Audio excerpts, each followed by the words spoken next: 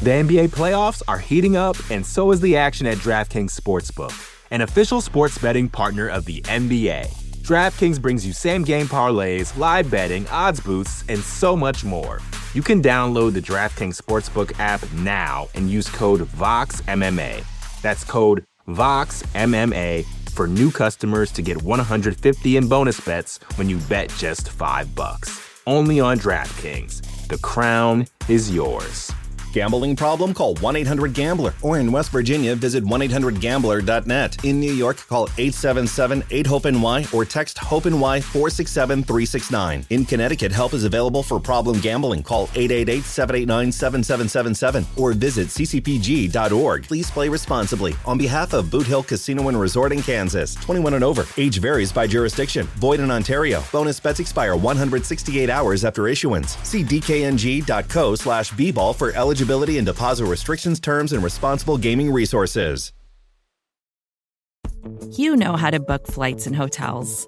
All you're missing is a tool to help you plan that unbelievable travel experience. That's why you need Viator. Book guided tours, excursions, and more in one place. There are over 300,000 travel experiences to choose from, so you can find something for everyone. And Viator offers free cancellation and 24/7 customer support for worry-free travel. Download the Viator app now and use code Viator10 for 10% off your first booking in the app. Find travel experiences for you. Do more with Viator. You're listening to the Vox Media Podcast Network.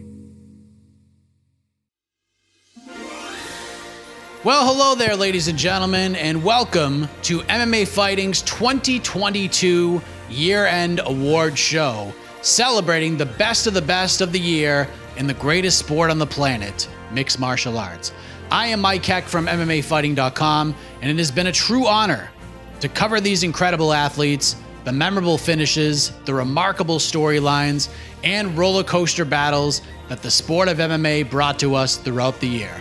Now, 2022 had mostly clear-cut winners for each category that the MMA Fighting staff voted on, but I have to say, personally, narrowing all of the options down for each of these categories to the top 5, it was not easy at all, as I'm sure you will see and hear as the nominees for each award are revealed.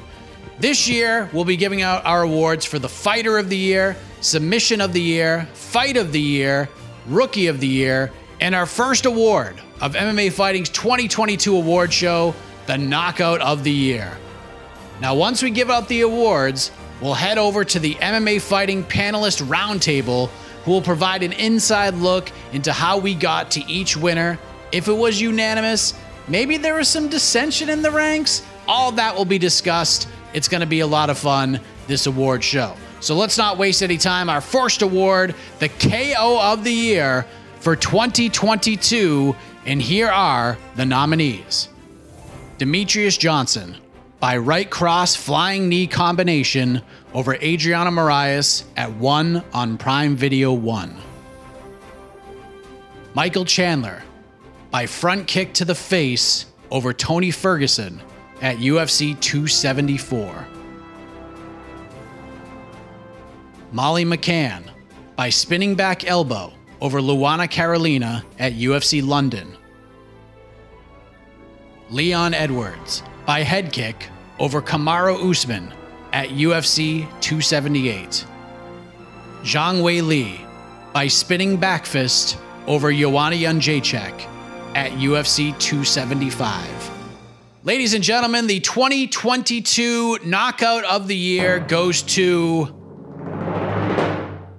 Leon Edwards with his stunning head kick KO with less than a minute to go in the 5th round over Kamaru Usman to become the welterweight champion of the world at UFC 278. It was a moment Leon Rocky Edwards, and let's be honest, anyone who saw it happen in August will never forget. So let's check in with the MMA Fighting Roundtable crew to discuss how this all came to be. Take it away, Shaheen Al-Shadi and crew. Thanks, Mike. All right, let's kick off the panel for this year-end awards special for 2022. The whole crew is here.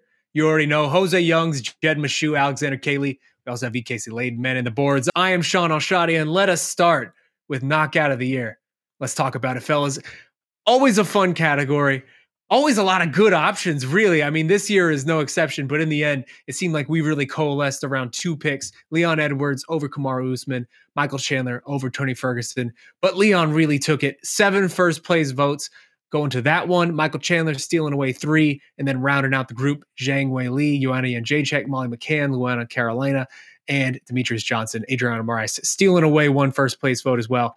Jed, let's start with you, my man. You voted for Leon Edwards. Why was that your knockout of the year? Because it's very clearly the best knockout of the year.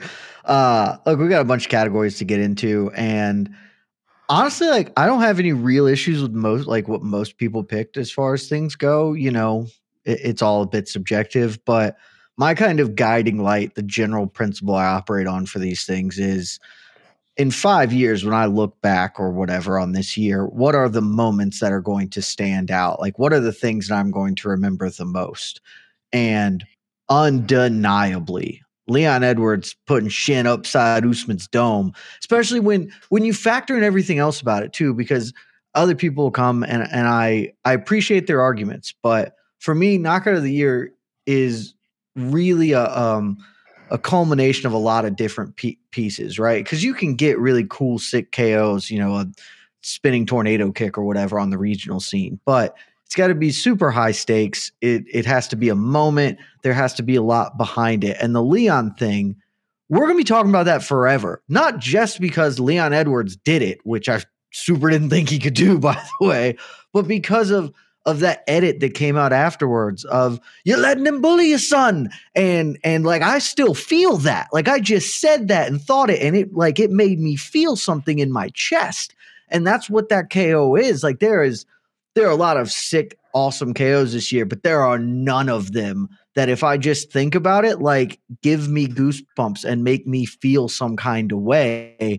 And that one is going to forever, for as long as I am involved in covering this sport, that is going to be one that I can look back and be like, damn, that was a moment. And so it was the runaway. If we did like a weighted point system, I could have put nothing else on my board. It would have been that by a mile.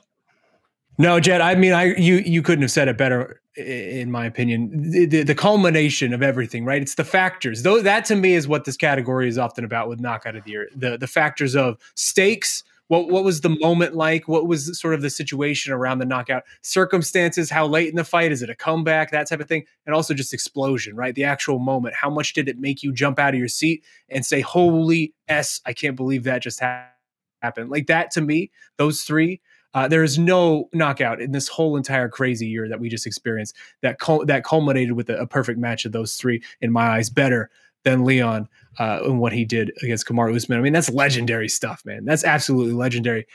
That being said, I am actually surprised that me and you are the only 2 here on this whole discussion that voted for this as our number 1 picks. Jose, you and AK. Surprised. We're men of class and substance, Sean. So obviously. Jose, you and AK went a different direction with this. You guys voted for what ended up being number 2, which is Michael Chandler defeats Tony Ferguson. Why was that the one that in your eyes sort of eclipsed what Leon did? Well, for me, the 5 knockout of the years that I voted for, I think the difference between me and a lot of people that are voting on not just our panel, but on all the panels of all the sites and all the networks that are doing these, I was physically at the 5 that I voted for. And I voted for the ones that were just the most shocking to witness live. Like, everything you guys described, like the storyline, the culmination, what we witnessed between the rounds, you know, it was for a title. All of that is fantastic. And I won't argue against that. Those storylines matter in the voting. For me, what I witnessed Tony Ferguson essentially get a sledgehammer upside the jaw from a man much smaller than him, that I can probably count on one hand the number of front kicks Michael Chandler has ever thrown in a professional fight. Not only did he land it, he just disconnected Tony Ferguson from his senses. A man that for a long time people thought was the best lightweight in the world. I thought Tony Ferguson was dead or was gonna be in a coma. So the reason I voted for number 1 is just the shock awe and violence factor. Not like the storyline aside, Michael Chandler needing to get back in the win column, Tony Ferguson needing to get back in the win column, two of the greatest lightweights of all time, finally fighting the 3-round fight in downtown Phoenix, Arizona.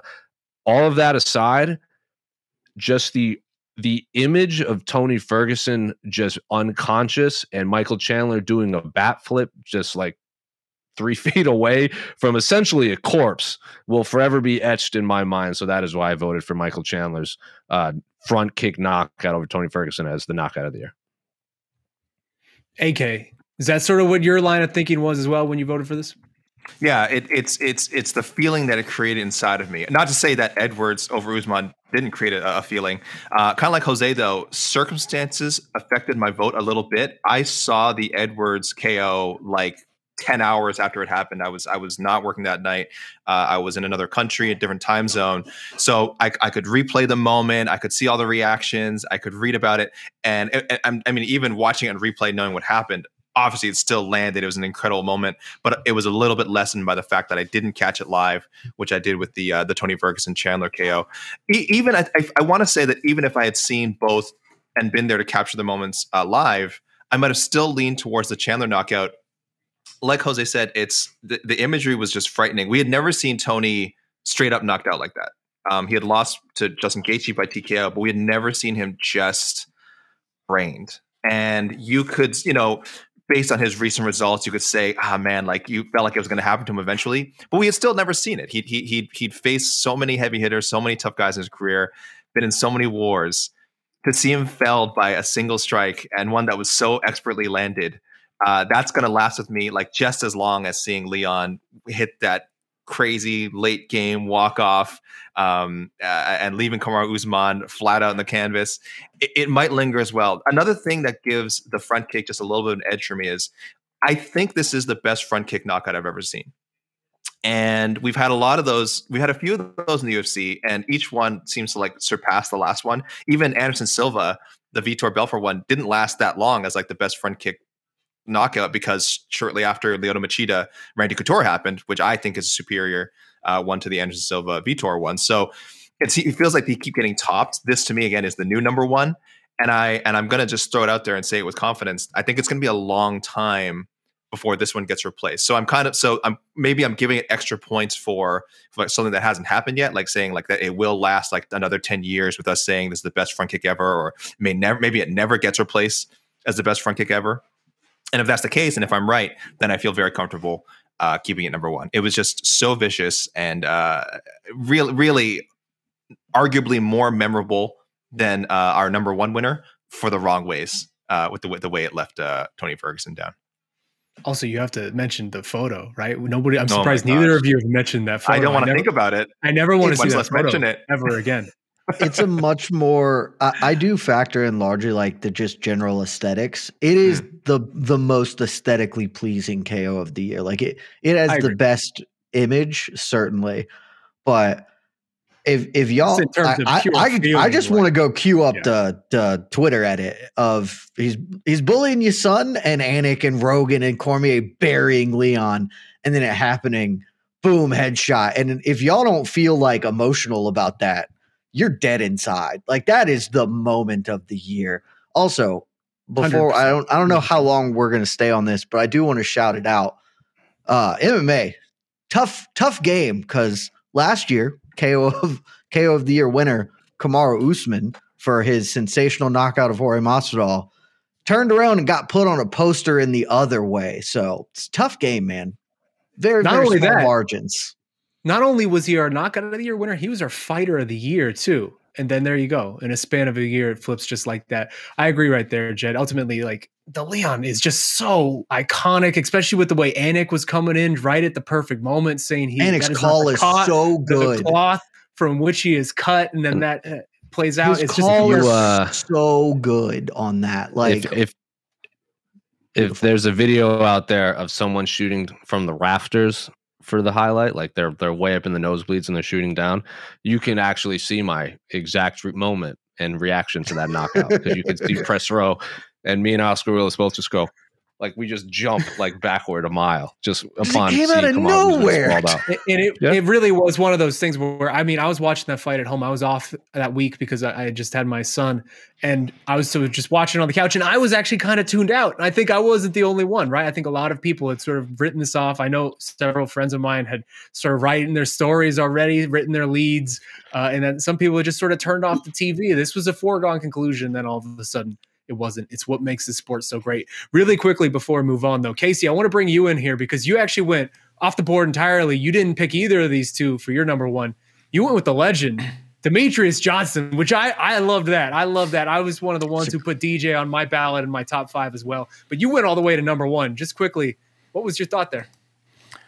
Well, basically, I agree with everything you guys said about Edwards Usman. I mean, I had number 2. It was clearly just an unbelievable moment in the sport. The knockout was incredibly violent. The call was great and everything. But I went with DJ Moraes mainly because of the loss that came before it, the story. Like this was a y'all must have forgot type of knockout. And it's freaking DJ. And it was just like technically aesthetically, it was just perfect. Yeah, just like it was just a beautiful knockout. And then that's what it was I think DJ uploaded a slow-mo video of it at some point, and it got 2 million views on Twitter or whatever. And when I saw it in slow motion, that's when I realized how freaking incredibly awesome it is.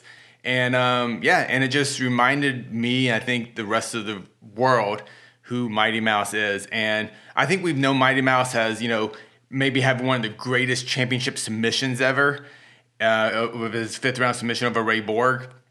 And now he has one of the greatest championship knockouts ever.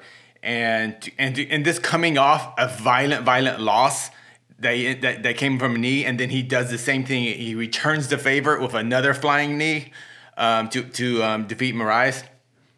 Chef's kiss. But no issues with Edwards Usman being number 1, though. Yeah, just aesthetically, the way that he bounces off the cage and then eats that final shot is just so... Oh my God, like you said, chef's kiss. So get some one championship representation here on our top 5. But in the meantime, that is knockout of the year. Leon Edwards, congratulations. Back to you, Mike. Now we kick things off with the knockout of the year. Let's move to the submission of the year for 2022. Again, a lot of really strong options this year, but who will take home the coveted trophy? Here are the nominees for the MMA Fighting 2022 Submission of the Year. Yuri Prochazka by rear naked choke over Glover Teixeira at UFC 275. Stevie Ray by modified twister over Anthony Pettis at PFL 5. Islam Makhachev by arm triangle choke over Charles Oliveira at UFC 280. Oliver Enkamp by buggy choke over Mark Lemminger at Bellator 281. Luca Pokliet by Lucanator choke over Dante Shiro at Bellator 285. Jessica Andrade by standing arm triangle over Amanda Lemos at UFC Vegas 52. And the 2022 Submission of the Year winner is Yuri Prochazka for his late rear naked choke of Glover Teixeira to become the light heavyweight champion of the world at UFC 275. Now, this is a fun award to break down individually for all of us in terms of narrowing this down to the top of the top. But Shaheen Al-Shadi and crew, I got a question. Did we get this one right? Let's head back to the round table. Take it away, guys. Submission of the year, fellas. Yuri Prochazka, Glover Teixeira. I am sure we are going to be talking about this fight a little bit later on too. But right now, submission of the year winner, and really 3 out of the 5 of us here on this panel picked this as our number 1. Overall for the team, 6 people picked this as their number 1 submission. Jessica Andrade versus Amanda Lemos gets 3 picks. Islam Makhachev over Charles Oliveira gets 2. And then Stevie Ray and Oliver Enkamp. And also Luca Pulseat. I'm Pulselit. I'm sure I am not pronouncing that right. Getting some love at the back end of that top 5. This is always one of the tougher categories most years, it seems, and this year was really no different. It always presents the diverse range of answers that we don't see in, I think, a lot of other categories. First place votes were all over the place this time again, same as last year. Jose, let's throw it to you first. How did you approach this one when you were writing up your ballot? Well, I think it's a lot of what you guys said when you guys were talking about Leon Edwards' knockout over Kamaru Usman being our knockout of the year. To me, Yuri Prohaska's submission over Glover Teixeira just checks all those boxes too.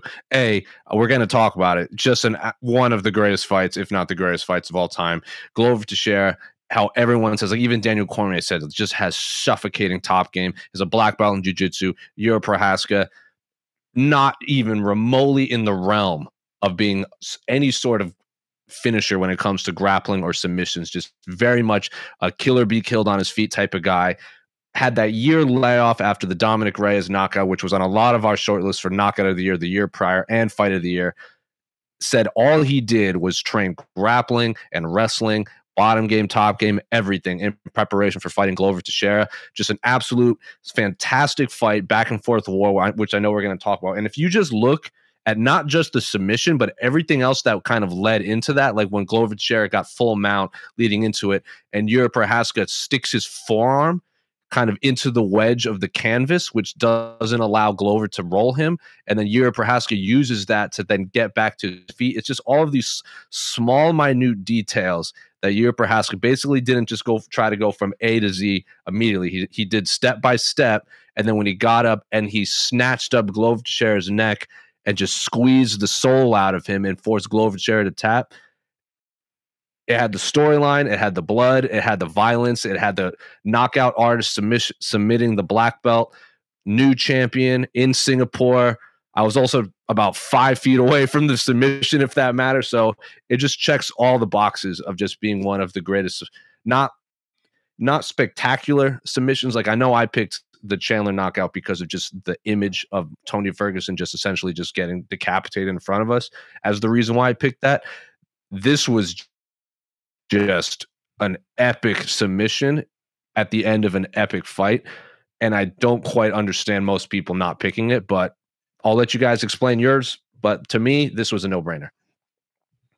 Yeah, it's so funny how this stuff works in MMA, right? You go into this fight, it was the natural line of thought, I think, for most of us is if Glover's going to win, he's going to win by submission. If Yuri's going to win, it's going to be a knockout. And then we end up getting whatever the chaos we saw was with this. AK, was this a tough decision for you? Not really. Again, I love the fight so much. I know we're going to have another opportunity to talk about that. And the ending is such a huge part of it, as what makes the fight so memorable, so unbelievable.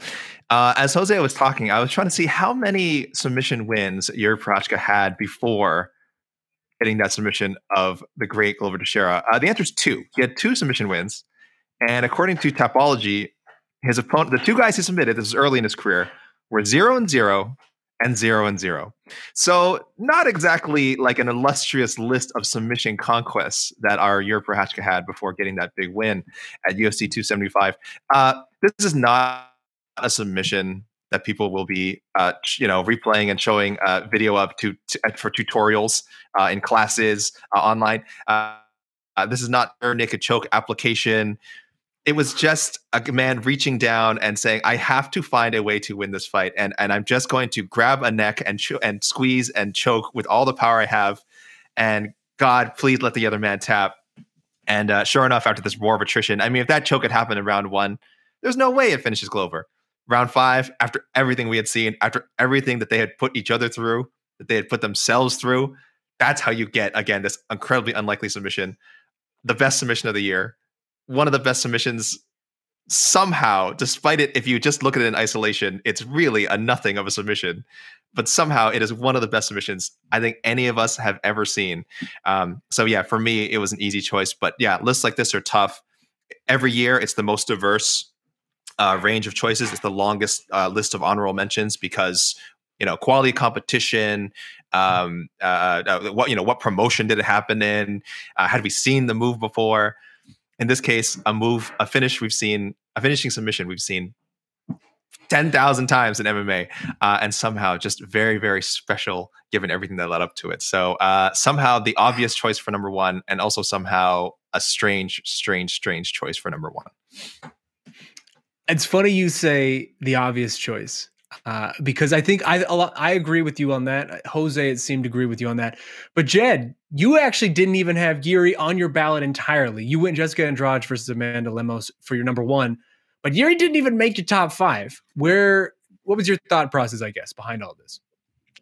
So let me start by saying I have no issues with this being the submission of the year. And I get it. I totally understand all the arguments put forth. And maybe I'm just wrong on this one. Submission of the year for me is always the one where I can have the most fun because it's so subjective. And I mostly just kind of like to favor really cool stuff and things. If you do something that's never been done before, you're going to get a lot of love from me. And you know what's never been done? No woman has ever hit a standing arm triangle choke in the UFC. And frankly, probably has never done that in like Bellator or a major mixed martial arts organization. And Jessica Andrade just went and did the damn thing. And not against some can. Like Amanda Lemos can fight. We have seen that she is good at this. And Jessica Andrade just literally throttled her to death. So it took my number one spot because I think it's the most unique of the submissions this year that I'm going to remember. And to be frank, all of the stuff kind of that AK was saying docked a lot of points for me from Yuri. The biggest takeaway from the Yuri Glover one, and again, if that's yours, cool, no issues. That I do not remember that fight as, man, that was a really sick submission. That fight is, that's like maybe the best fight of all time. That might be the best fist fight I've ever seen. And there is a submission that is ancillary to the entire thing functionally. Whereas the Lemos Andrade fight, like, it's entirely that. And maybe this is against the spirit of it. I don't know, but it didn't feel right to give like if Yuri had finished him with like a go-go plata at the end of it, greatest submission that's ever been had ever in the history of the world. And I'll stand it forever. But finishing it with just sort of a tired RNC doesn't feel like that merits the same, especially when, like, not to get ahead of ourselves, I picked that fight for fight of the year because it was the best fight of the year. So it felt a little bit like I'm just double rewarding this fight. And if you're going to double reward a fight, that's a hell of a fight that deserves it. But I decided to spread the love about for something that is where the submission is more forward to the experience as opposed to just part of the overall thing. It's an interesting debate. It's an interesting argument, but I would say to me, the submission makes the experience of this fight because the fight itself was already incredible, right? The fight itself was already an all-time classic. But if that fight just ends in a decision and Glover wins because Glover was ahead on the scorecards, I don't think we're revering it in the same way. You don't think so? I think that whole fight, I was just like, this is bananas.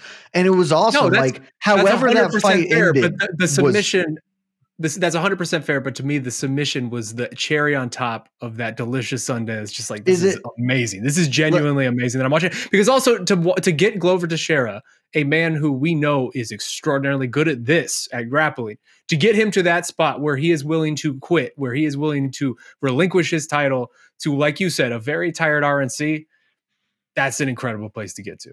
So that's I guess where I was coming from.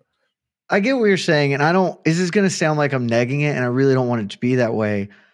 I feel like there's a little bit too much given to he submitted Glover narrative.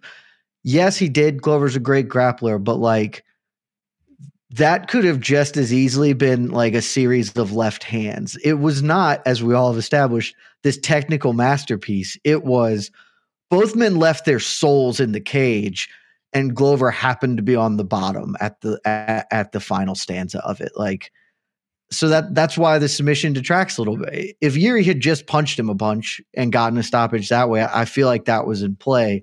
I don't feel like that was a finish because Yuri's just like super good at RNCs or whatever.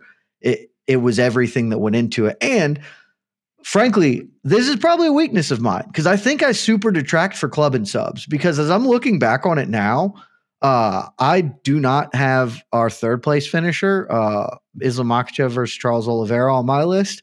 And that's probably just straight wrong. And I think a lot of it is because that's a club and sub, but like he hit him on the feet and then finished him. But kind of as I'm parsing through it right now, I'm like, that's going to be one of the submissions I remember the most of this year. He submitted Charles Oliveira, which not anyone can do. Like, that's a really good one. And I think it's just, if your submission comes after other parts of violence, I'm probably not going to view it as much as submission as I am the totality of the circumstances. You know what? I'm actually glad that you just brought that up, because let's end with that and then we'll move on to the next category. But Casey, bringing you in here, I was surprised that you and I were the only two that had Islam over Charles on our ballots, at least on this panel, right? That ends up as our number 3. So obviously others on the website didn't, but others on the website did, I should say. But on this panel, it was just you and I. You put that as your number 1, though. So if you could tell me why, I would love to hear it. Well, I didn't have Yuri Glover in my top 5 at all. First of all, because I think what AK pretty much said, it was a fight. That wasn't a submission. That was, I mean, there was no Gracie breakdown on that submission. There was nothing technically correct about that. And when my criteria for submission of the year, like, it's got to be technically awesome. And Makhachev's, and I disagree a little bit with Jed too, because I really think originally I did think it was a club and sub, but then I rewatched it, and it was just kind of a shot that dropped him. He wasn't out, but that was very classic Charles Oliveira. You know, he gets hit, I'm going to recover on the ground. But Islam just went F it, and he dove right down there and did just a beautifully, technically perfect arm triangle. And that's why I reward that. I don't need spectacular like go-go's, buggy chokes or anything to go submission of the year. I just want to see technically perfect submissions over high-level competition that aren't, you know, basically at 1% energy level, which Glover was at to me. And that's why, and obviously the stakes of the fight too. I mean, if Charles Oliveira wins that fight, you know, we're talking, oh, maybe he is better than Khabib, but he lost that fight clearly, and now we're living in the Islam Makhachev era right now. So storyline wise, the opponent, just technically perfect submission. That's why it is my number 1. Yeah, I mean, stealing the title away from the all-time submission leader with a crazy submission like that, it's hard to fault that at all. But in the end, it is Yuri Prochazka over Glover Teixeira that takes submission of the year for 2022. Back to you, Mike. The NBA playoffs are heating up, and so is the action at DraftKings Sportsbook, an official sports betting partner of the NBA. DraftKings brings you same-game parlays, live betting, odds boosts, and so much more. Don't miss out as the NBA postseason winds down. And new customers to DraftKings can bet $5 to get $150 in bonus bets instantly. You can download the DraftKings Sportsbook app now and use code VOXMMA. That's code VOXMMA for new customers to get $150 in bonus bets when you bet just $5. Only on DraftKings. The crown is yours. Gambling problem? Call 1-800-GAMBLER. Or in West Virginia, visit 1-800-GAMBLER.net. In New York, call 877-8-HOPE-NY or text HOPE-NY 467-369. In Connecticut, help is available for problem gambling. Call 888-789-7777 or visit ccpg.org. Please play responsibly. On behalf of Boot Hill Casino and Resort in Kansas, 21 and over. Age varies by jurisdiction. Void in Ontario. Bonus bets expire 168 hours after issuance. See dkng.co/bball for eligibility and deposit restrictions, terms, and responsible gaming resources. Man, what a fight it was between two hard-nosed veterans as we go from the matchup that will be in highlight videos for years to come to the newcomers who set the bar very high for their careers moving forward. It's time to give away the award for the 2022 Rookie of the Year. Now, this award goes to a fighter who signed with a major organization, made their promotional debut in 2022, and with that made just a giant statement in their first 12 or less months with said major promotion. A lot of great options to choose from this year, but here are the finalists, the nominees for the 2022 MMA Fighting Rookie of the Year. Jack Della Maddalena. Muhammad Mokaev. Jailton Almeida, Raul Rosas Jr., Caio Baralho. And the 2022 Rookie of the Year is Jailton Almeida with his 3 wins and 3 finishes in the UFC Octagon in 2022. Now, before we head on over to Shaheen Al-Shadi and the fantastic MMA Fighting Awards Roundtable crew, let's hear from the man himself, the 2022 Rookie of the Year, Jailton Almeida. Fala, galera da MMA Fight, muito obrigado pelo prêmio de revelação do ano 2022, né? 2023 promete, graças a Deus consegui 3 vitórias no UFC de vias rápidas. E obrigado pelo prêmio. E em janeiro vamos buscar mais uma vitória e começar 2023 melhor do que 2022. E Bahia murro na cabeça e amasso no chão. All right, this is always a fun one. Rookie of the Year, fellas. Another category that was incredibly diverse on our ballots, but really it felt like there was a consensus top 3, and it was just whoever you liked among those 3. Jailton Almeida taking 6 votes out of 11 for the website, taking our number 1 spot. And then as you can see here up on this table, Jack Della Maddalena getting 2 votes, first place votes. He's number 2. Muhammad Mahayev with 1 first place vote. He is number 3. And then Raul Rosas Jr., the 18-year-old, and Caio Baralho, rounding out the group there. AK, how did you approach this one, and how did you end up with who ended up being our number 1, Jailton Almeida? We had a lot of good options this year. You know, I full disclosure, I should tell people I've kind of been in a culture war behind the scenes between wanting this to be like the Breakthrough Fighter of the Year award. I just feel like it gives more options as opposed to just saying, you know, who made a debut for a major promotion in a calendar year. But it worked out really well this year. I think there's at least 7 or 8 solid names you could have had in your top 5 and even hovering around the top 3 without issue. So I had to go with my gut. I had to go with a guy who, like, I have just been probably on the bandwagon since his first fight. I had to go with Jailton Almeida. I mean, this guy, he just looks like a champion. He has everything that we look for in a future champion. The grappling ability, he's got a great physique. He's mature enough. He's 31, so he's experienced. Like, he's in his prime. He's not old. He's got almost 20 fights under his belt.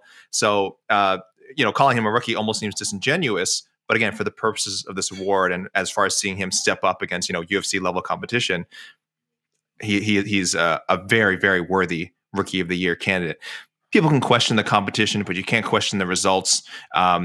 Just finishing people left and right. He beat the Pleasure Man, Anton Turkalj, which is just fantastic. I mean, listen, people say what they want about Turkalj, but when you submit the Pleasure Man in dominant fashion, you're going to be a front runner for Rookie of the Year. So I'm probably projecting ahead here. I'm probably giving him extra points because I think he will be a UFC champion, whether it's at heavyweight, as he seems to be planning to do right now, or if it's at light heavyweight, which I think makes sense for him in the future. Everything is just aces for Almeida. Super exciting. Again, not even really a prospect. Again, 31 years old, but a super exciting newcomer and a legitimate contender. And he'd be ranked higher if he could have probably stepped into the cage one more time. If he stepped into the cage one more time, really, we might be talking about him top 5 fighter of the year. So just making number 1 Rookie of the Year is almost underselling how talented this guy is. Yeah, I saw it the same as you, Jed. You did as well. Are you all aboard the Jailton Almeida train here? Yeah, this one honestly was razor close. So our previous 2 categories, I felt pretty good about where I was at on my vote.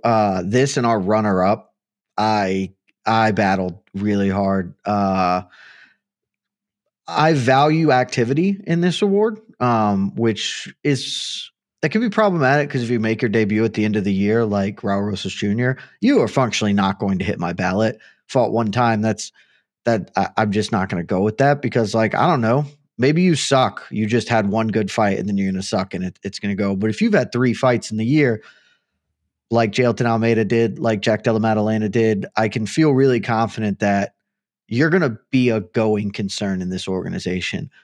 I ultimately favored Jailton in part because his division sucks, if that makes any sense. So he's more fun. But like if you just head to head Jack Della Maddalena and Jailton Almeida, JDM has faster finishes in a better division over better competition and like has a really realist, like very real argument to take this. I'm favoring Jailton because as good as I think JDM looked this year, some of this is projection. And it's like at some point, he's just fighting in a freaking Shark Tank. And so he's going to have to, he might not pay this off down the line. He may just be a Brandon Thatch, a guy who is fun and hangs around or whatever, but isn't the top. Jailton Almeida, for all intents and purposes, looks like he is the truth at heavy or light heavy, whichever way he wants to go. And that kind of ended up being the tiebreaker for me because he has been nothing short of perfect in the cage in 2022. Well, Gene, can I just throw in one correction first? Absolutely. Raul Rosas Jr. did not fight one time in 2022. He actually fought 6 times in 2022. One time in the UFC. So I did cheat. I did cheat a little bit. For the purposes of Rookie of the Year, do those other 5 count? Well, I cheated, and yes, I counted them. I'm not supposed to, according to our criteria. I'm definitely not going to count the Tijuana Fight Nights or wherever the hell he was fighting. Wow.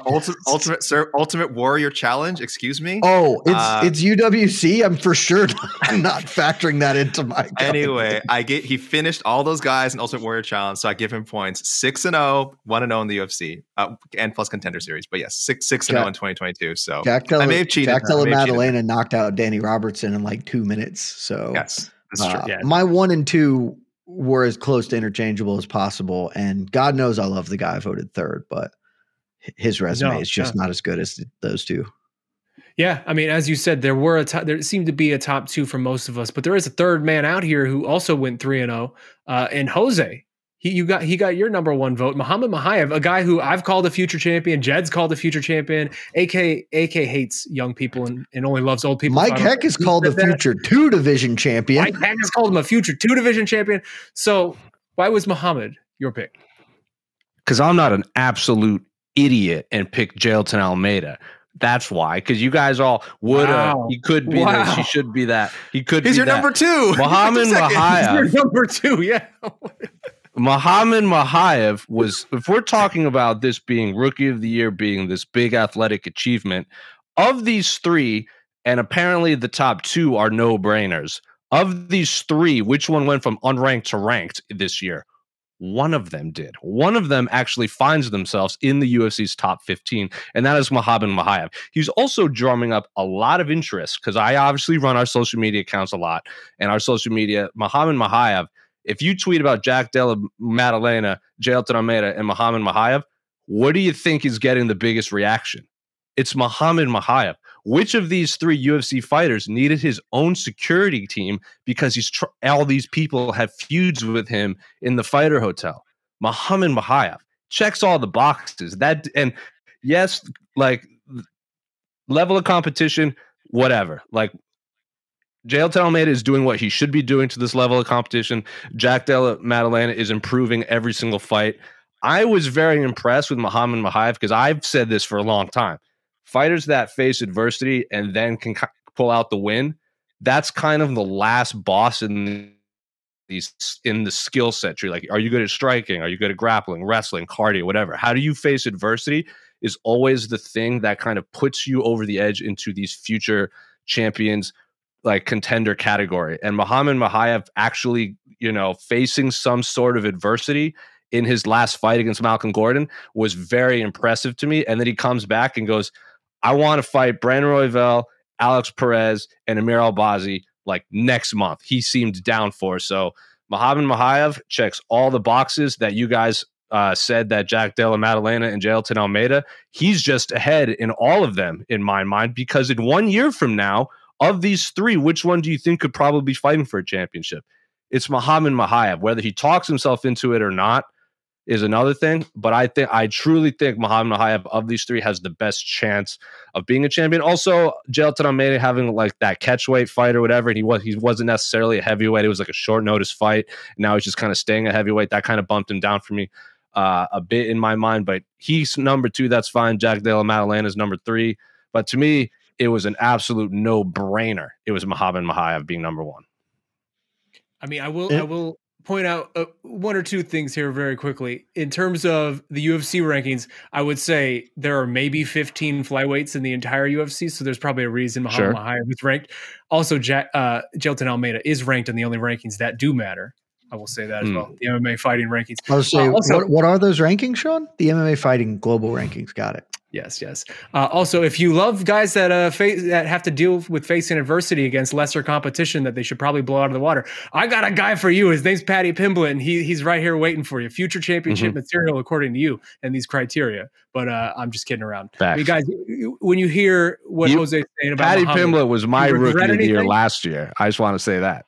When you hear what Jose's saying a reasonable about rookie of the year Muhammad, too. do you regret any decisions you made? No. All right. That's up. Let's keep it moving. Last thing before we get out of here, I do want to throw it to you, Casey, because you once again went off the board compared to the rest of us. You went to the man who really has only won one major fight this year, Raul Rosas Jr. He was 1-0 in the UFC, but he was your number one. Why was that? First of all, I'm not going to punish him for basically the calendar. That's all, really. He came in, he's like 12 years old or something in the UFC. I don't know. I know he's not 12, but 18 years old. He just walked through a grown man, a professional UFC fighter, not the best bantamweight, but still a bantamweight in the UFC. And to me, I think bantamweight is the toughest division in the sport right now. And he came in with lots of pressure on a pay-per-view and the ESPN ESPN headliner or whatever going to the pay-per-view, and he blew me away. Honestly, is he going to be as good as Madalena or Almeida? I don't know, but the fact that that dude's 18 and lived up to the hype of an 18-year-old and just came in and just completely dominated his opponent. To me, he's what the true essence of what a rookie is. And the problem is Almeida, he's 30 something. I mean, I get it, he's technically a rookie, but by our standards. But I went for Rosas Jr. because to me he represents what a rookie is, and he showed up, and I was thoroughly impressed. The esteemed New York Rick also voted Raul Rosas Jr. number one, Casey. So you're in good company.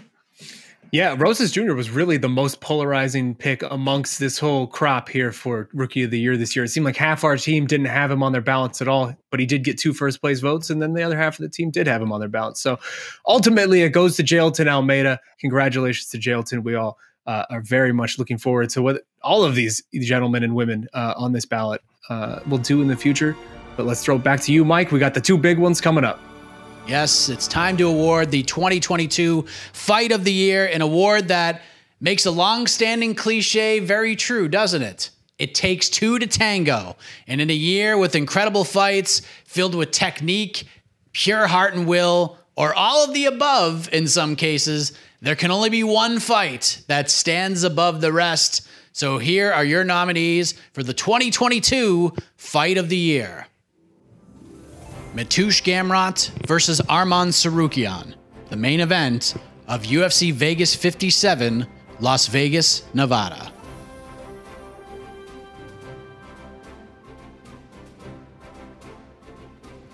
Yuri Prochazka versus Glover Teixeira, the main event of UFC 275, Singapore.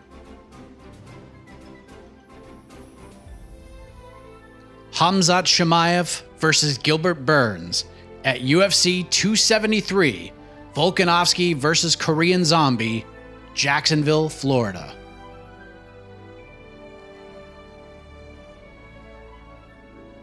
Stephen Thompson versus Kevin Holland, main event of UFC Orlando.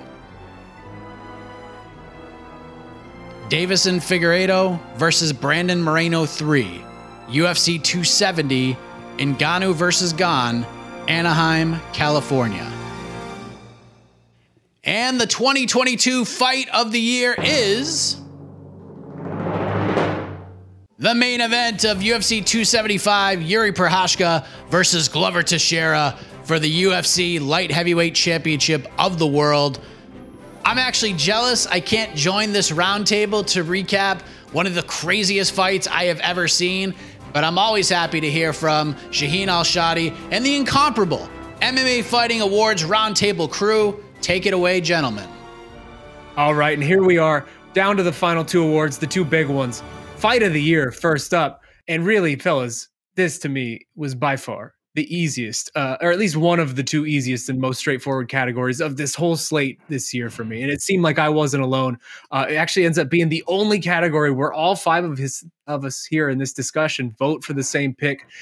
Yuri Prohaska, Glover Teixeira gets 9 votes, as you can see right now. Hamzat Chimaev versus Gilbert Burns steals off the final 2 first place votes, and then rounding out the group, Davison Figueiredo, Brandon Moreno 3, Mateus Gamrot, Amrat Sarukian, Stephen Thompson, Kevin Holland getting in late there. Jose, why was Yuri Prohaska, Glover Teixeira one of the greatest fights I've ever seen in my entire life? Why was this your number one? Well, I'll phrase it like this. Glover Teixeira versus Yuri Prohaska in Singapore was the greatest fight that I have ever witnessed in person in any promotion, in any weight class, whether it be a main event, whether it be a title fight or not. That is... I was cage side for Joanna Jędrzejczyk, Zheng Weili, and it's better than that. It's just, it had everything. It had Glover Teixeira just throwing mallets at Yuri Prohaska's head.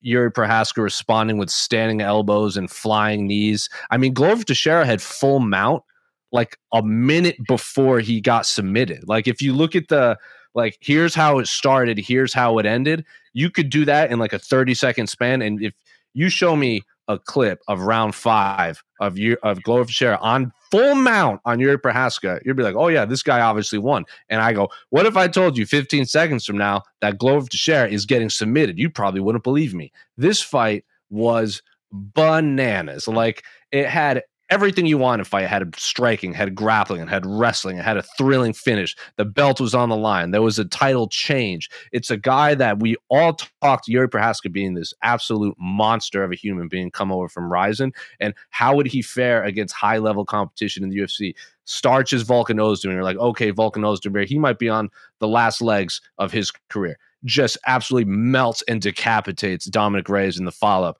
Didn't age well considering what we've seen happen to Dominic Reyes in his last few fights. How would he do against Glover Teixeira, one of the best stories of the previous year, one of the best top games, and just one of the heaviest hitters in the UFC light heavyweight division? How would he fare against someone who all of Glover's strengths seem to be Yuri Prohaska's weaknesses? And Yuri Prohaska just aced it with flying colors and submitted Glover Teixeira. This fight we're going to be talking about this fight for years as one of the greatest ever. And I pray to God, if they ever rematch, they will rematch. I'm willing this into existence. I need this to happen again.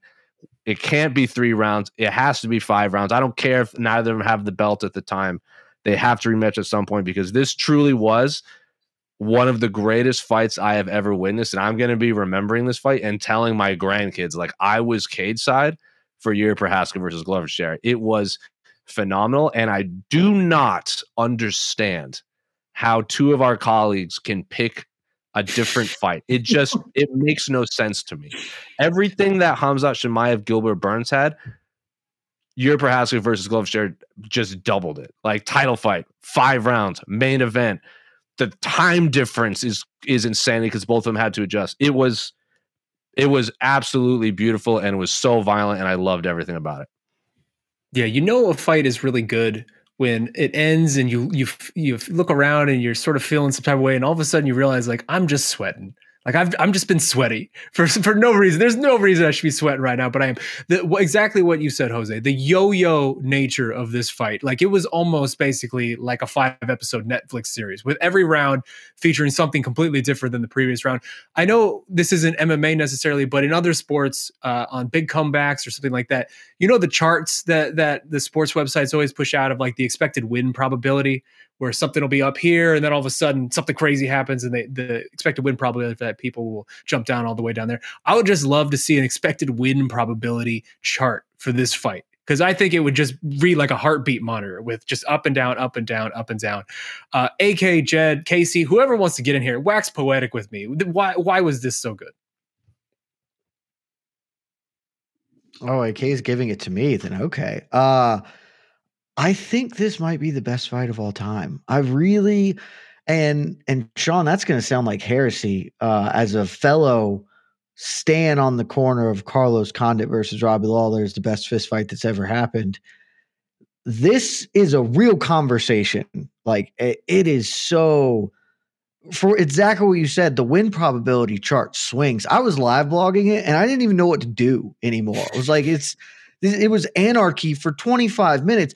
Your live blog is a hilarious read in retrospect, by the way. Just the excitement jumps off the page. It's impossible because like it's happening here and there. I'm like, I don't know what to do with this because nobody is seizing the momentum. They are just passing it back and forth like a volleyball. And of all the things that Jose said, and I agree with almost all of it, the thing that he said the most, that I am the most preach on, I have no idea how this isn't your fight of the year, because all due respect to Gilbert Burns, Khamzat Chimaev, didn't even make my top 5. Maybe I'm wrong, whatever.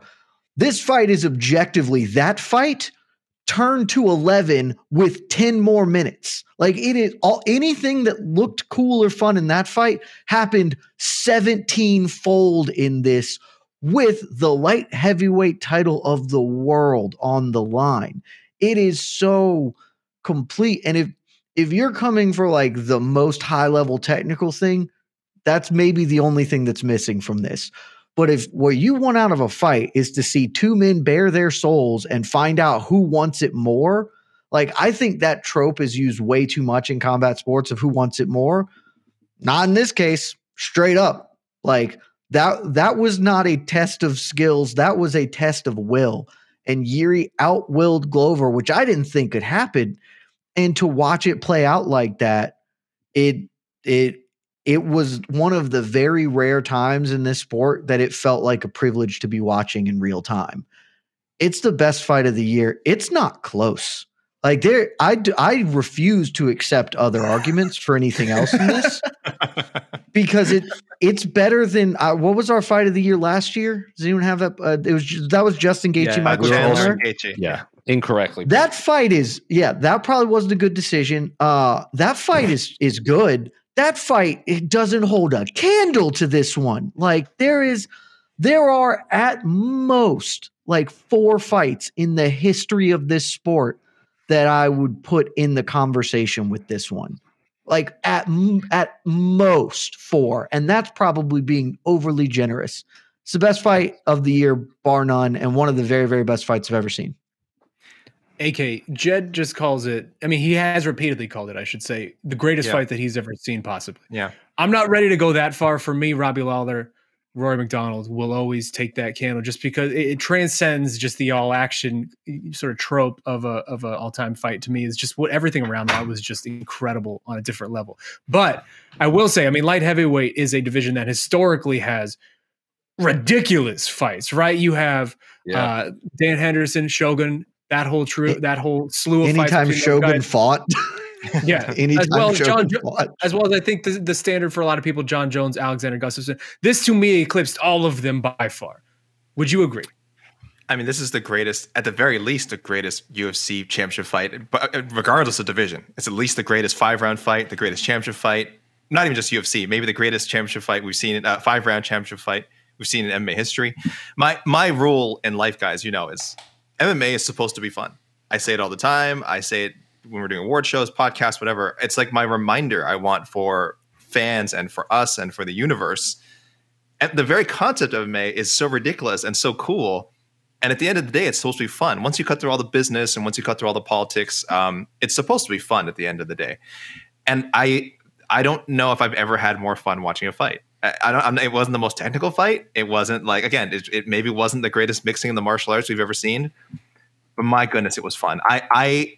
The 2 most fun fights I had watching this year were Yuri Prochazka and Glover Teixeira, and Casey Leiden and Fritz Fraundorf. All right, those are the 2. One of those was not close. Even joking. The other was not close. Yeah, exactly. At all. One of the fights was close. One of them was complete domination, and both set our Slack channel ablaze. By the way, I think if people look back, because I want to bring up, I was looking at our Slack conversation for the Yuri fight. And it starts off okay. We're kind of just like analyzing the fight, kind of like, oh, who won the first couple of rounds? And then it just breaks down into madness. I start screaming, Yuri, stop throwing kicks/knees, to which Shaheen responds with just a big no emoji. Shaheen is having the time of his life. New York Rick just starts laughing and just says, Yuri's fight IQ is amazing. Jed anoints it the fight of the year. This is probably in round 3. Casey goes, Yuri is the dumbest fighter ever. I love Fight it. of the year in round 3. Scrolling down more. We had 9 minutes after I sent that, and it only got better. Scrolling down more, at one point, my best friend Mike Heck just types out in all caps "Y" with 4 question marks. I believe it was a guillotine. Poor Mike. Jumping a ghillie. Mike, the ghillie. I'm live blogging the ghillie, and I'm like, oh my god, that's the stupidest thing I've ever seen in a mixed martial arts fight. I write for some reason, I hope Glover tests positive for something after this, because otherwise I have no idea how any of this is possible. Jed, you then say it's a top 5 fight of all time. I'm like, no effing way, all caps, one word, no spaces. Shaheen says that's the best, and I mean, really, we're just babbling after that at some point. So, dude, I love this fight so much. It's definitely one of my favorite fights of all time. I think the most fun fight I've ever seen. And I don't want to. I'm not going to be so harsh to the 2 voters on our in our panel who did not give it number 1. I will. For me. Go ahead, guys. Clear cut number 1 on my ballot. Damon, Guillermo Cruz, y'all are some suckers. Look, there you go. He all the way on board with Jose. Here's what I'll say: you could sell me on a separate fight, the fight I picked as my number 2. It would be wrong. But if you wanted to tell me that Saruki and Gamrot was the fight of the year because it was so highly technical and Yuri Glover wasn't, I can at least buy that argument. You cannot sell me that the off-brand version of Yuri Glover, because that's what Chimaev Gilbert was. It was 10 less minutes and not as good of action, but the same core concepts involved. There is no logical way to make that argument unless you really, really just don't want to give it to Yuri Glover for whatever reason. Well, the rest of us did. I want to chime in too, Casey. just because usually you kind of guys, you bring me in as a contrarian. I'm like, no, that fight sucked. Because you're 47 years old. I just want to repeat everything what you guys said. Actually, about the Gamrot-Sarukian fight. Gamrot-Sarukian was the best mixed martial arts match of the year. This was the best fight. It was a freaking fight. And I loved it. And back to what AK said, I don't think I've had more fun in years watching a fight than this fight. It had freaking everything. Back and forth. Just stupidity. What did I write in the Slack channel? Yuri's the stupidest fighter. So Yuri's the dumbest fighter alive or something. And then I love it right after. Yeah.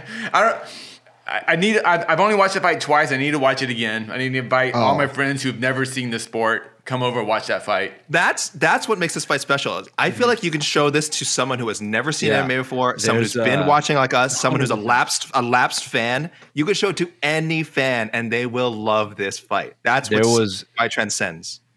There was a gentleman a couple years ago before the pandemic happened that DM'd me. I don't have no recollection, or I had no idea who this individual was. He goes, I'm about to smoke a bunch of weed.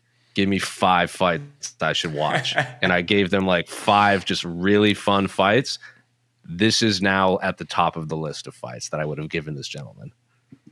I think AK makes a really good point, which I had never considered. This probably is the fight I would give if someone was like, hey, I don't know anything about MMA. If you're like, I want to get my friend into MMA, like, for as much as I goddamn love and respect Lawler Condit, as I still think maybe the best fighter of all time, I agree.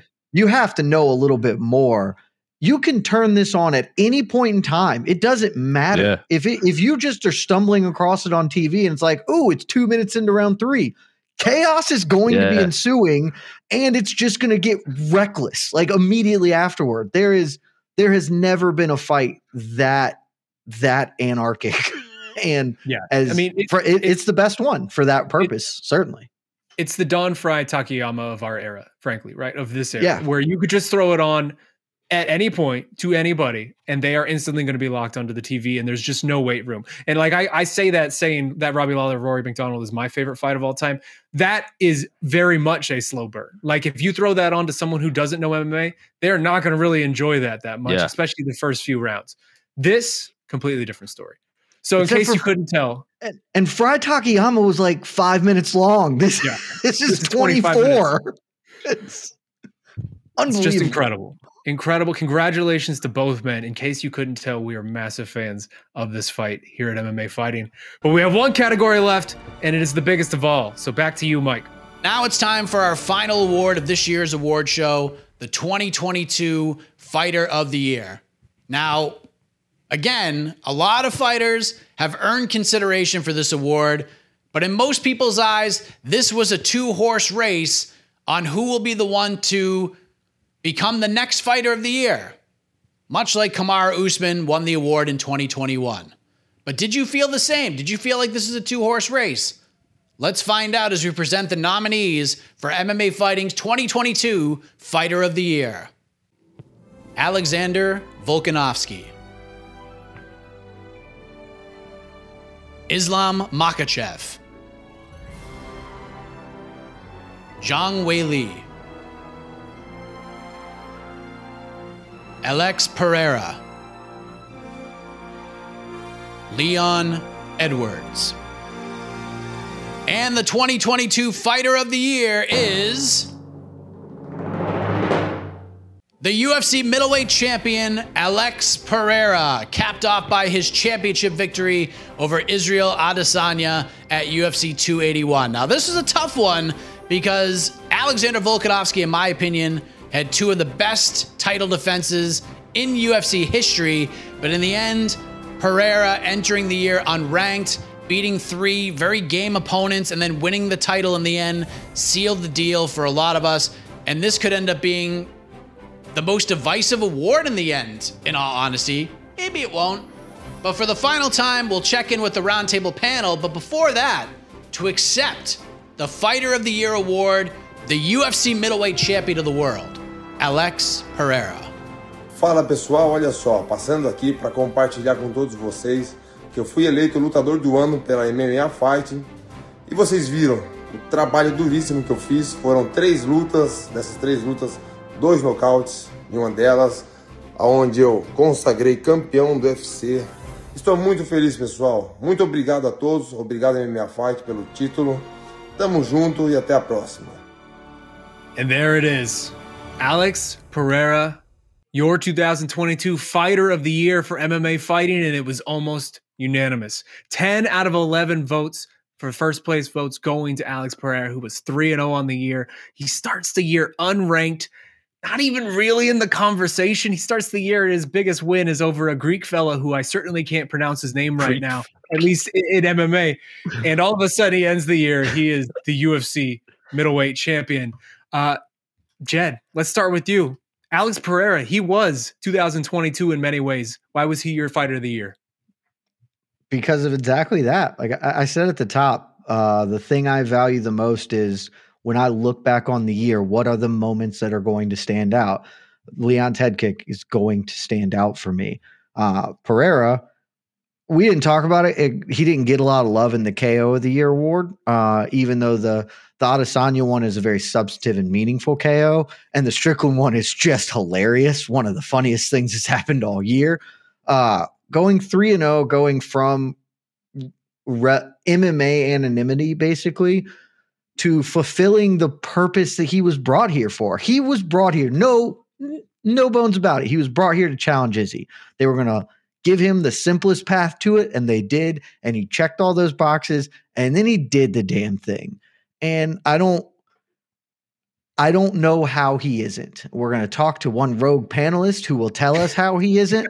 But when I look back at this year, the thing that I will remember the most is that Alex Pereira told everybody, hey, MMA sucks and kickboxing is much better, apparently, because he can just own this sport now. It's what he did in the span of like 13 months. If you factor in his first UFC fight was in like November of 2021, just an unbelievable run from him.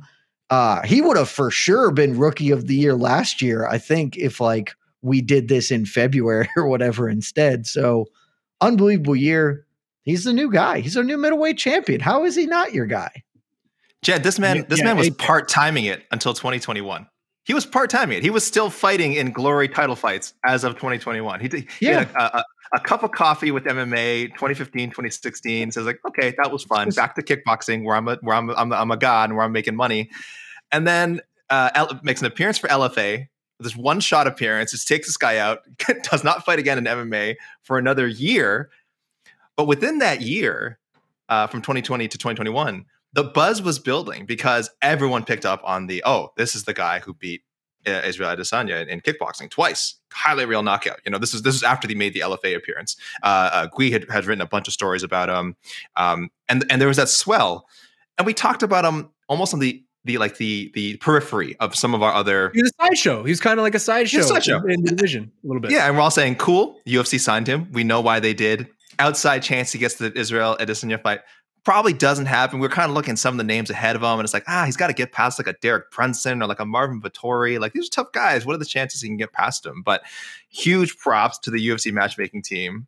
This is how you build a fun title fight and a compelling contender is you clear the path for them. You give them the names that they can be. Listen, they did this with Conor McGregor. How did Conor McGregor happen? They didn't book him against Chad Mendes right away. He worked his way, he worked his way up to Chad Mendes. And that's a fight that if he had fought Chad Mendes in like his second UFC fight, Chad Mendes probably beats him. It's probably just not, it's probably the momentum just isn't there yet. But you build up a guy the right way, you put him in a position to succeed.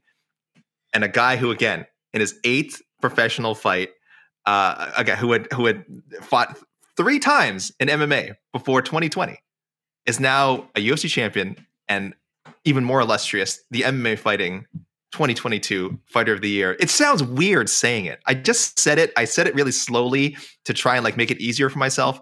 This is bizarre. Because last year our Fighter of the Year was Kamaru, right? Kamaru Usman. It's Kamaru Usman. That is correct. And now look at this. Kamaru Usman, Alex Pereira. It feels weird. It doesn't look right. I'll go one step further even on that, AK, because I wrote Fighter of the Year, our feature on this for this year. And in doing so, I was looking back at some numbers, some past features. In many ways, this is historically unprecedented, what we just watched Alex Pereira do. Because not only did he come in here, different sport entirely, having to learn a different skill set entirely, with virtually no experience. He came in here at 34 years old with so much mileage on his odometer already. And again, with just not the skill set that you would expect from somebody like this. I went through all of our past winners of Fight of the Year for MMA fighting. No, not one of them, not one. You could make a case to even have a close comparison to what Alex did, because all of them were already main players by the time their year started. By the time their particular year started, they were either a UFC champion like Kamaru Usman or Daniel Cormier was. They were either an interim champion like Max Holloway was the year he won it. They were either a top contender already like Israel Adesanya. Max is still one of the worst of all time. I'll never forgive our Max. That was just an awful one. They were in the picture. Divas and Figueiredo, Israel Adesanya. You can go on and on down the list of our Fight of the Year winners. They were main players already by the time the year started. Alex Pereira was out here fighting Bruno Silva for his first fight this year, for God's sakes. Like, this is the man who has the least amount of experience to ever hold a UFC strap, at least in MMA, since Brock Lesnar. It's just unreal. And yet, if I felt in my bones when we were doing this vote, this was going to be the only unanimous vote, because all the other categories felt like, I'll say Fight of the Year I felt like was going to be unanimous too, but some people made some decisions. This one felt like a shoo-in though. It was Alex Pereira's year, 3-0, doing what he did, but there's always one. And this time our one was Mr. Jose Youngs, who pulls out Alexander Volkanovski for his number one choice this year. Make the case. Now, when I chose Alex Volkanovski, I wasn't a knock on Alex Pereira, and I also thought that I didn't know I would be the only one. I just was more impressed with Alex Volkanovski's 2022 than Alex Pereira. When Alex Pereira won, I was like, yeah, cool, that makes sense. He had a very historic year. No one's ever accomplished what he did. But if we're just talking about like professional prize fighter, like champion of the year, I just went with Alex Volkanovski because I was more impressed with dismantling the Korean Zombie and then beating Max Holloway in a way that we have never really seen happen at featherweight. Yes, Volkanovski beat Max twice before, but the first fight was a back and forth contest that was very, very fun to watch. The second fight wasn't as exciting, but a lot of people think Alex Volkanovski won but he's 2-0 against Max Holloway. What does he have to gain in fighting someone that you're 2-0 against? And not only did he do it, he just dismantled Max Holloway. That was not a close fight whatsoever. And this was a Max Holloway that a lot of us consider. I don't, and I'm not saying the people on this panel do. A lot of people think that Max Holloway is the best featherweight ever. I still am on the Jose Aldo train. Max Holloway is still on the Jose Aldo train, as a matter of fact. But a lot of people put the him Jose as Aldo one of the train best is the right featherweights. train. I have to throw the Jose Aldo train the right chain. But I'm not going to argue if someone wants to argue that, oh, Max Holloway beat Jose Aldo twice and has all these other impressive wins, like his resume is just better in the UFC, fine, I don't care. But a lot of people thought Max Holloway was essentially the uncrowned champion of this division, and Max Holloway went out there and just, beat the brakes off of Calvin Kattar in that when he was no look slipping and punching, and then followed up with a fight of the year candidate against Yair Rodriguez, and in a fight that I don't think he needed to take, but he took it anyway.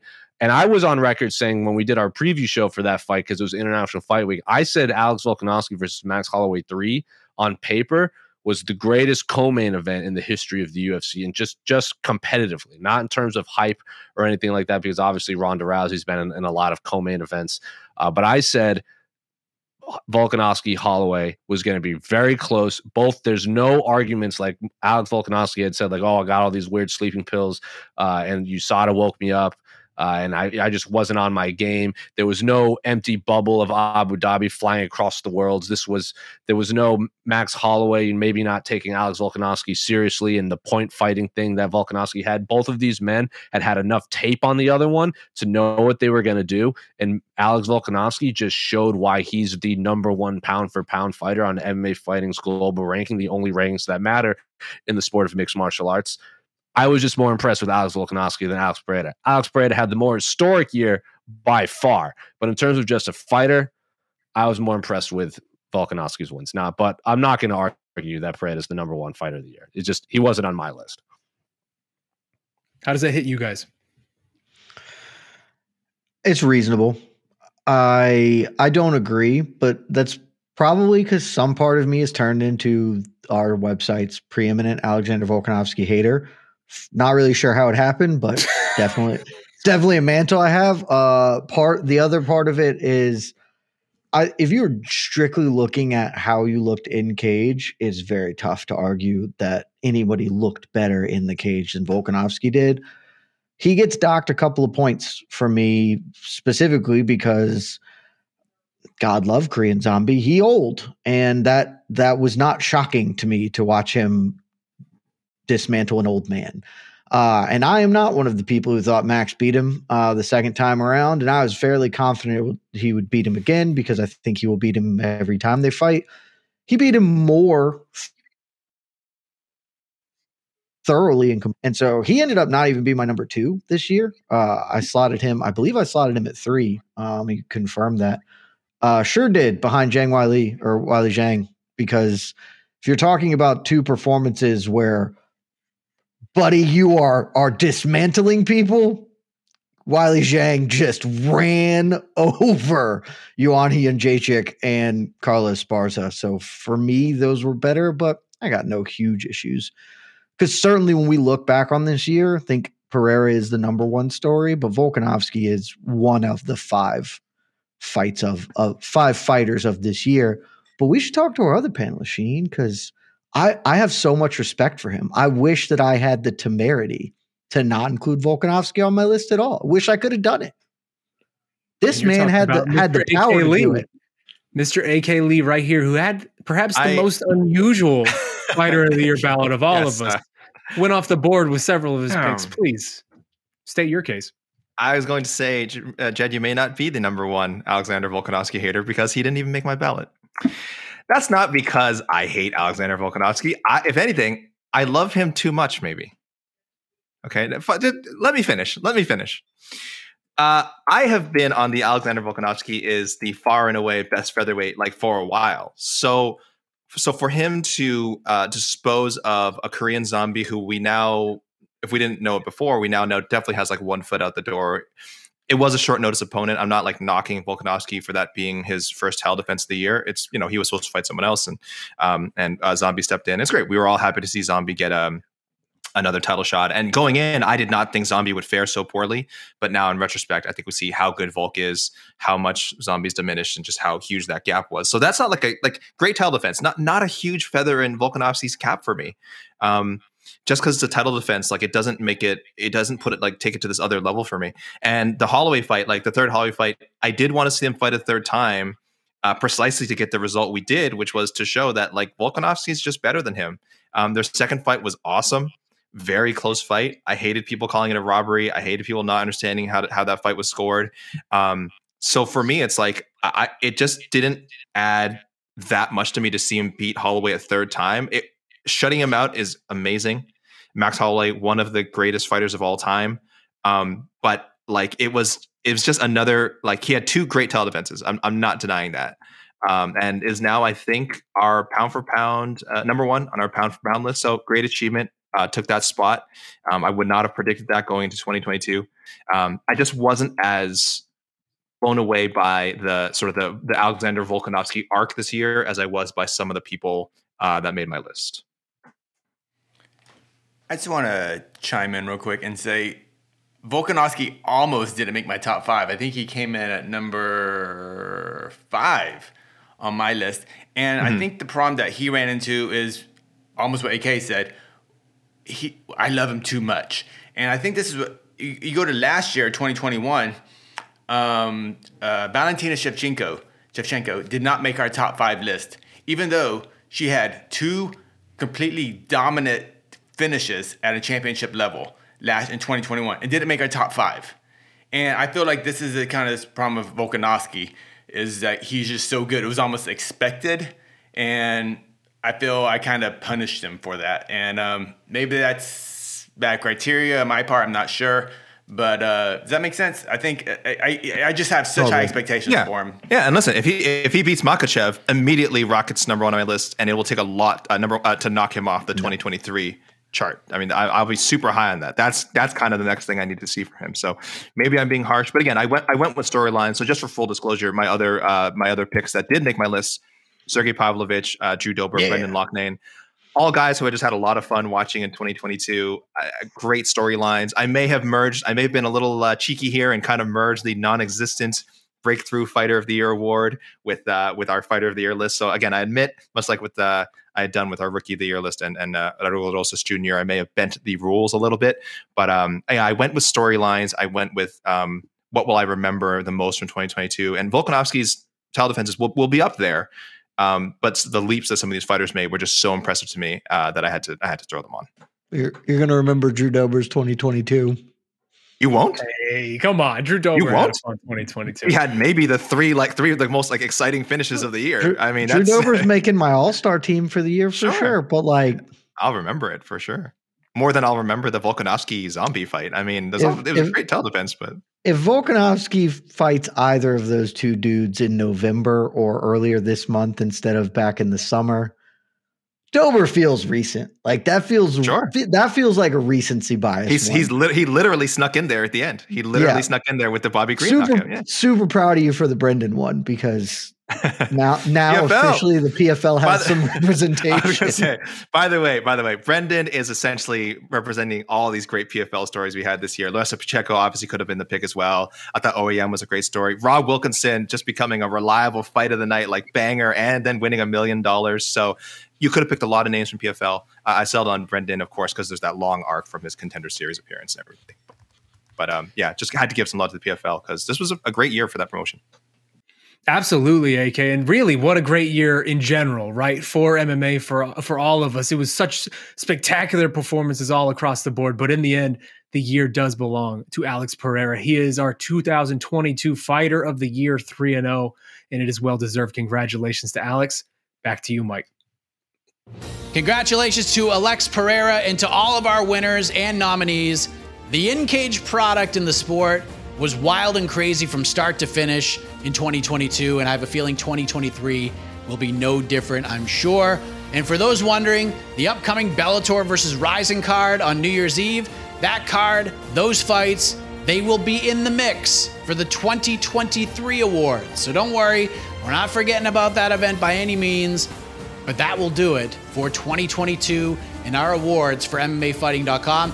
It has been quite a year for us as well over at the website. So much content has come your way. So much event coverage has come your way.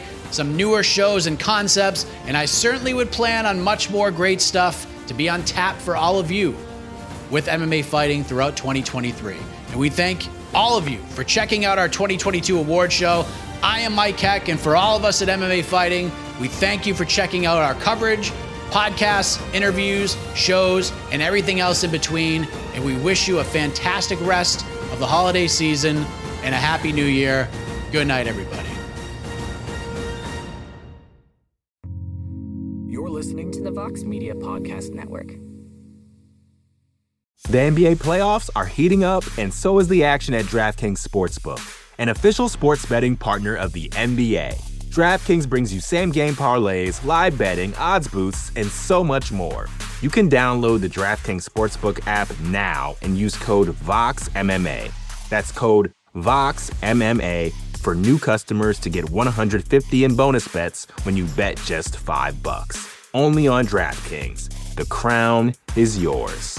Gambling problem? Call 1-800-GAMBLER. Or in West Virginia, visit 1-800-GAMBLER.net. In New York, call 877-8-HOPE-NY or text HOPE-NY 467-369. In Connecticut, help is available for problem gambling. Call 888-789-7777 or visit ccpg.org. Please play responsibly. On behalf of Boot Hill Casino and Resort in Kansas, 21 and over. Age varies by jurisdiction. Void in Ontario. Bonus bets expire 168 hours after issuance. See dkng.co/bball for eligibility and deposit restrictions, terms, and responsible gaming resources.